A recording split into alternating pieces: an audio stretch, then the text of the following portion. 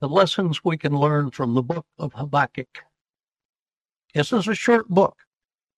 He lived in a period of time very similar to ours today. Have you ever been discouraged when you turn on your news and you hear of the violence, the injustice, and a total disregard for God's way of life? And you ever wonder why God isn't doing something about it? This is what Habakkuk was facing in the nation of Judah. And we can go ahead and turn to the book of Habakkuk because we'll probably spend most of our time there. The prophet probably lived in Judah, just a little background knowledge there, lived in Judah during the reign of the godly king Josiah. But he wrote his prophecy during King Josiah's successor, Jehoiakim. This fits the description of the life of the moral collapse and the anarchy during the reign of Jehoiakim.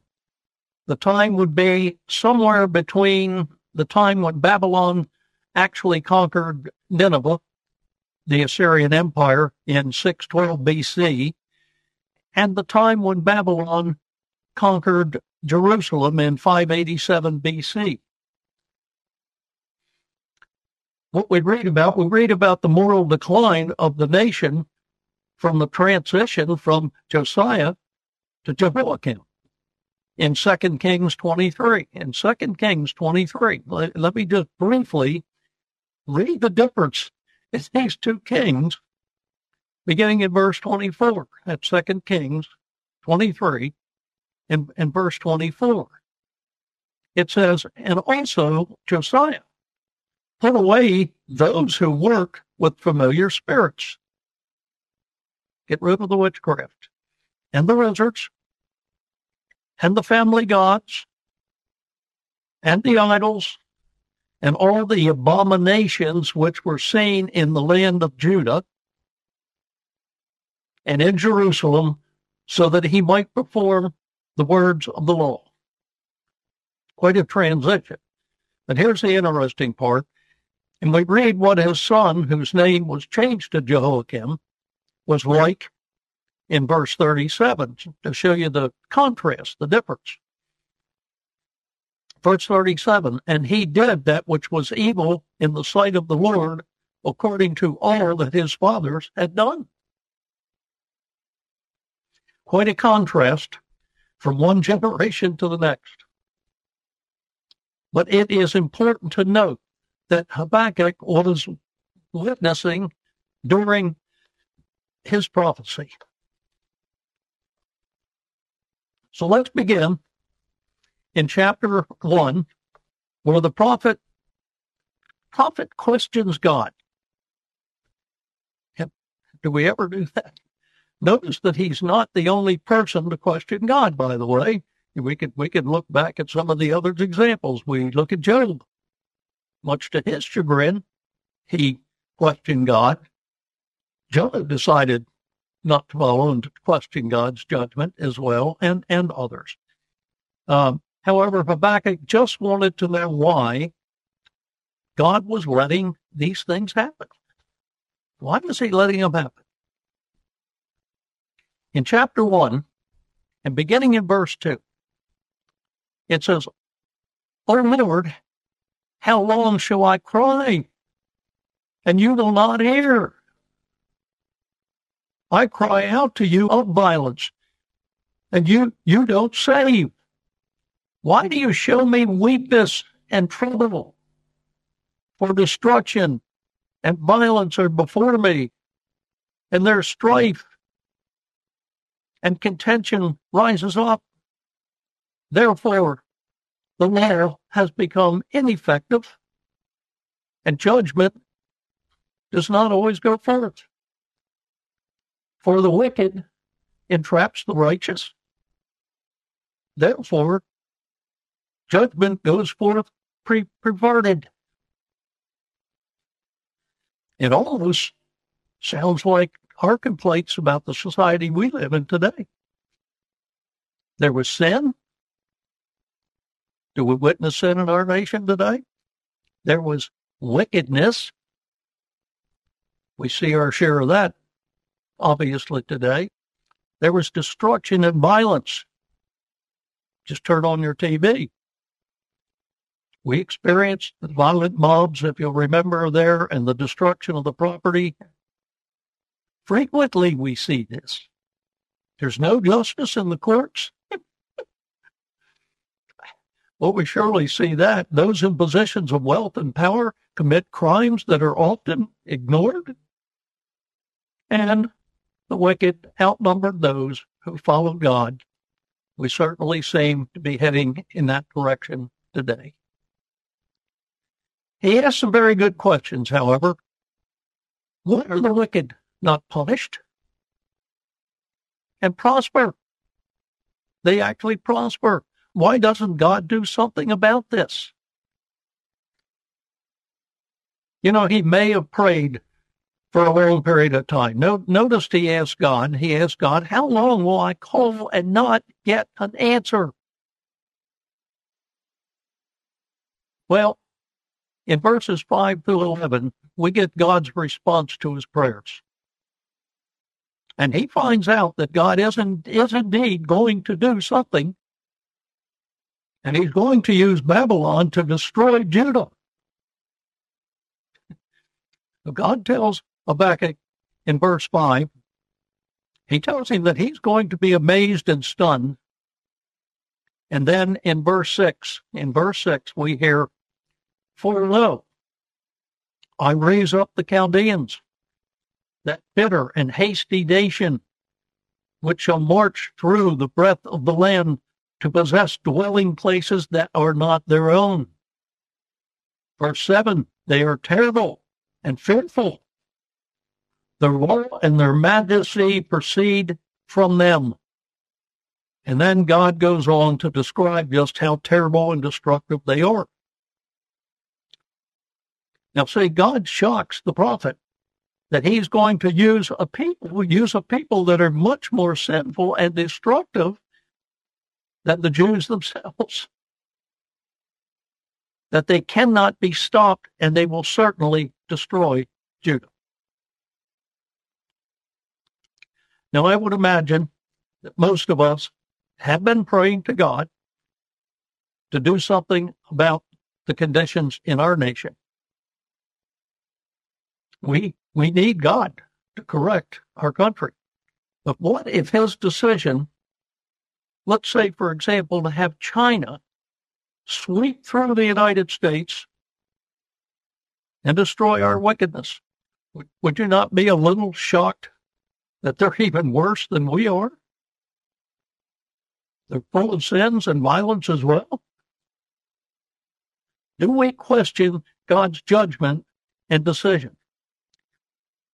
Or would you say he answered our prayers? Is this what we really expected? You know, I think Habakkuk was a little shocked that God would use these people to destroy Judah. Notice his response in verse 12. He said, are you not from everlasting? O Lord, my God, my Holy One. We shall not die, O Lord.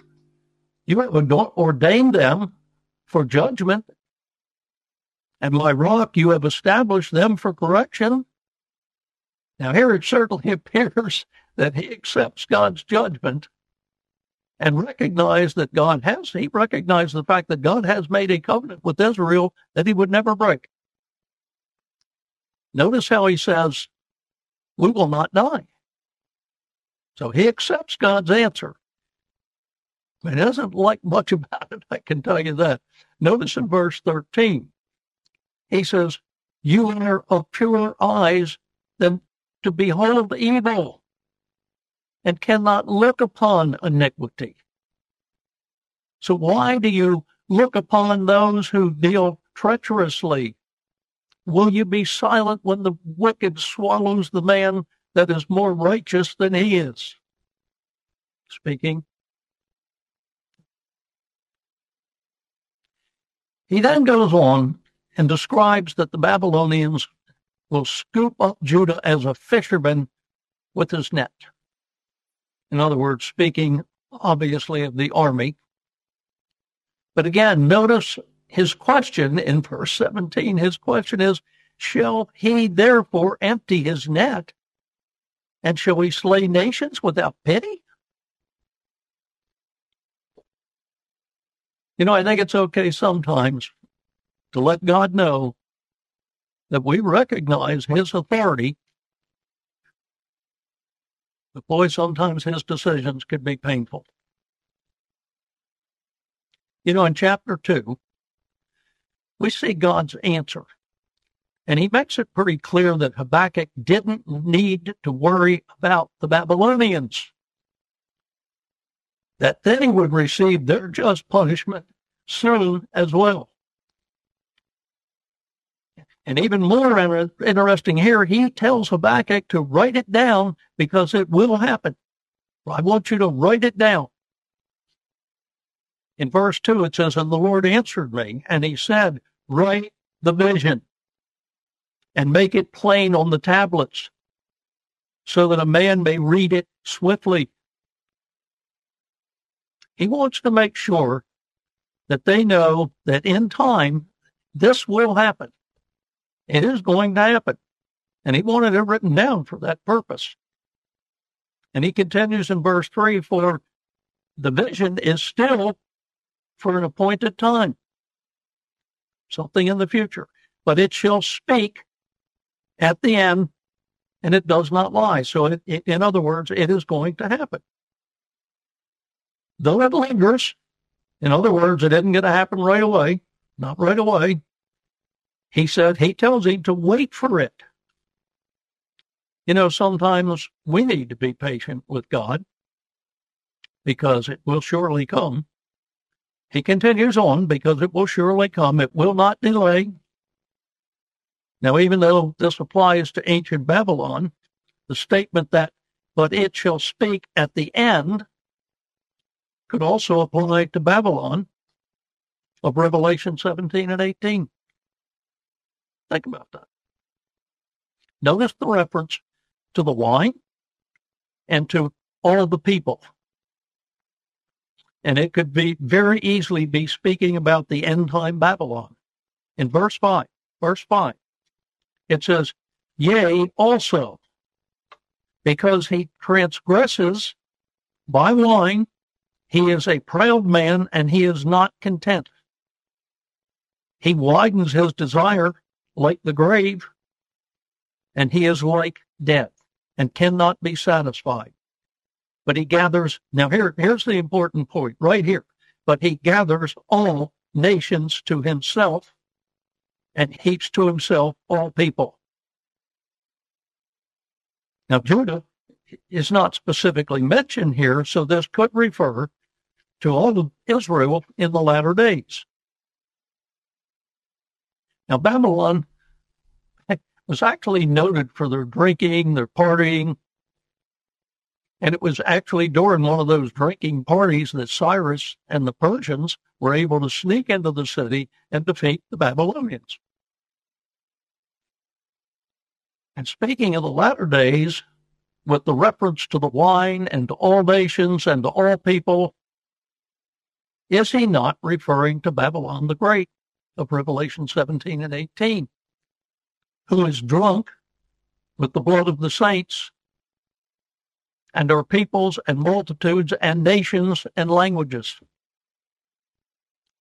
Now, if time were permitting, and I don't think I can fit it into this short time frame, so I'm not going to turn there, but you need to go through and read Revelation 17 again. And the rest of chapter 2, Habakkuk gives us a series of woes, describing just how bad the Babylonians were, and woe to those that practice these things. And he goes through them. I'm just going to give you a brief overview, but in verses 4 and 5, talks about it is a woe to the proud. In verses 6 through 8, it talks about it is a woe to the greedy.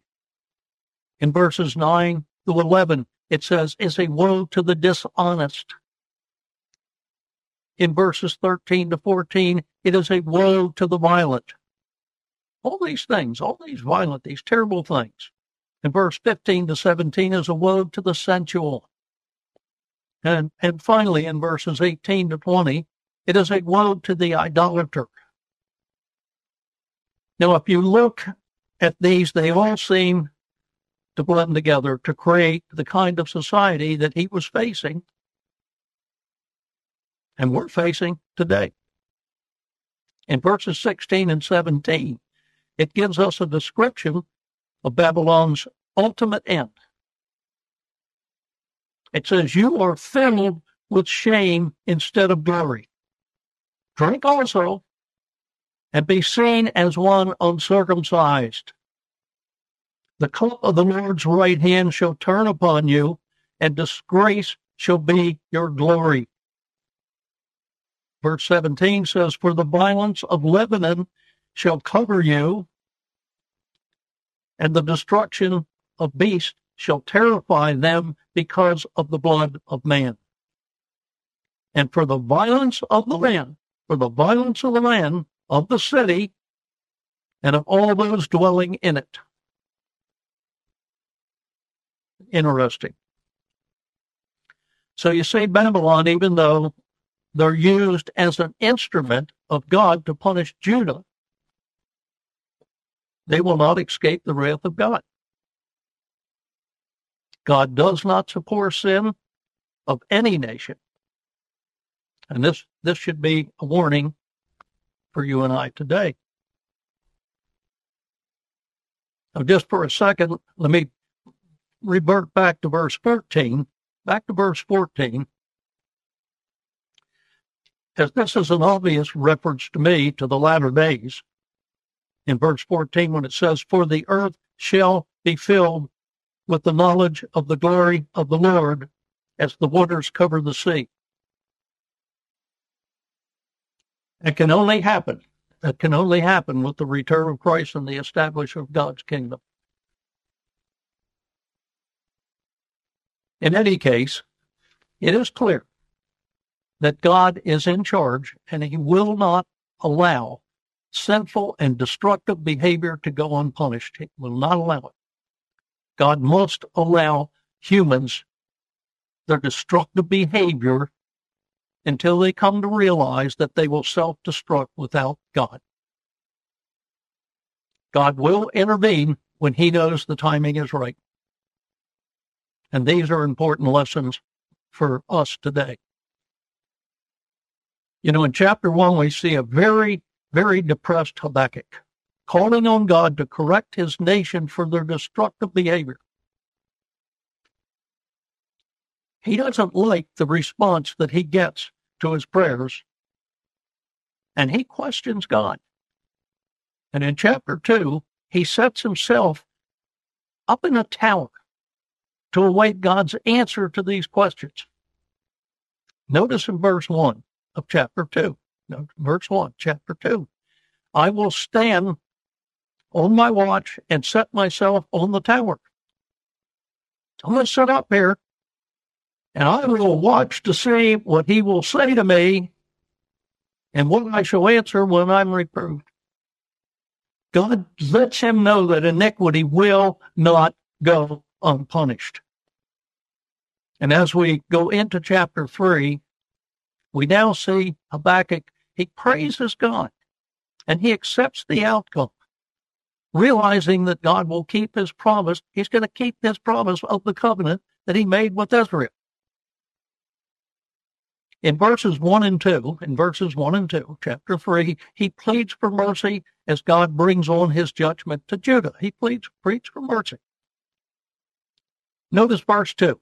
Verse 2, O Lord, I have heard the report about you. I am afraid. O Lord, give new life to your work in the midst of years. In the midst of years, make it known. Now, notice the request for compassion here. Notice the request for compassion when he says, in your wrath, remember compassion. He recognizes the need for God's judgment, but he also pleads for God to be merciful. In verses 3 through 15, he actually praises God's power and his majesty. Notice in verse 6, for example, he says, his ways are everlasting. In verse 10, he says, the mountains have seen you and they tremble. And in verse 11, he says, the sun and the moon stood still in their lofty dwellings. And in verse 12, he says, you march through the land in indignation. You thresh nations in anger. And he recognizes and he praises God's power. Finally, in verses 16 through 19,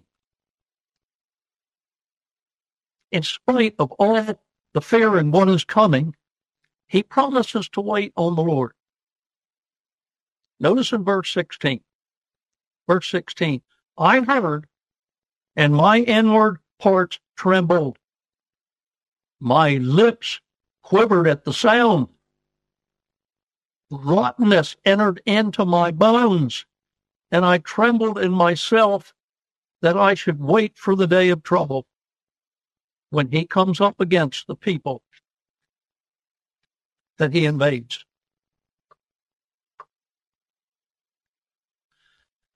So, brother, what do we learn from this book of Habakkuk? What do we take away from this prophet's encounter with God? Let me go through some of these. Number one,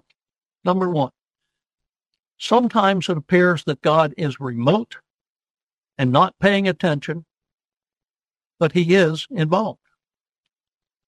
We noticed in chapter 1 that God was even in control of the Babylonians, and he would use them to achieve his purpose. In other words, in the end, God's will and his purpose stands. Number 2, God is holy, and he will not approve of evil. Now, we need to be looking into our own life, our own sins, our own habits, because God will not approve of our sins or our bad behavior. And without repentance, he will eventually deal with our nation. Number 3, one thing for sure is that one thing that we learned is that God does answer prayers. We learn that God does answer prayers. Plain and simple. May not like the answer. Number 4, the answer we get to our prayers may not be what we expect. Most of the time we pray and we're expecting a certain kind of answer. And I imagine Habakkuk was hoping for some kind of repentance for the people, but God had a different answer in mind. Number 5, God is just and he's merciful, but he will not tolerate sinful behavior and he will judge the wicked. He'll do it in his time, but he will not. He will judge the wicked, but he will do it in a time and a schedule that he puts before himself. But he will always keep the covenant he made with the people. And finally, we must have faith in God. It all boils down to faith. We may not always agree with God's decisions, but he has a plan and he knows what is best. Patience is not always easy, but we need to learn to wait on God. One of Habakkuk's final statement in chapter 3, and in verses 18 to 19, it says, yet I will rejoice in the Lord. I will joy in the God of my salvation. And he recognizes in verse 19, he said, the Lord is my strength. and he will make my feet like deer's feet, and he will make me to walk upon high places. He prayed to God. He got an answer. Wasn't the answer he originally wanted, but he eventually learned to put his trust in God.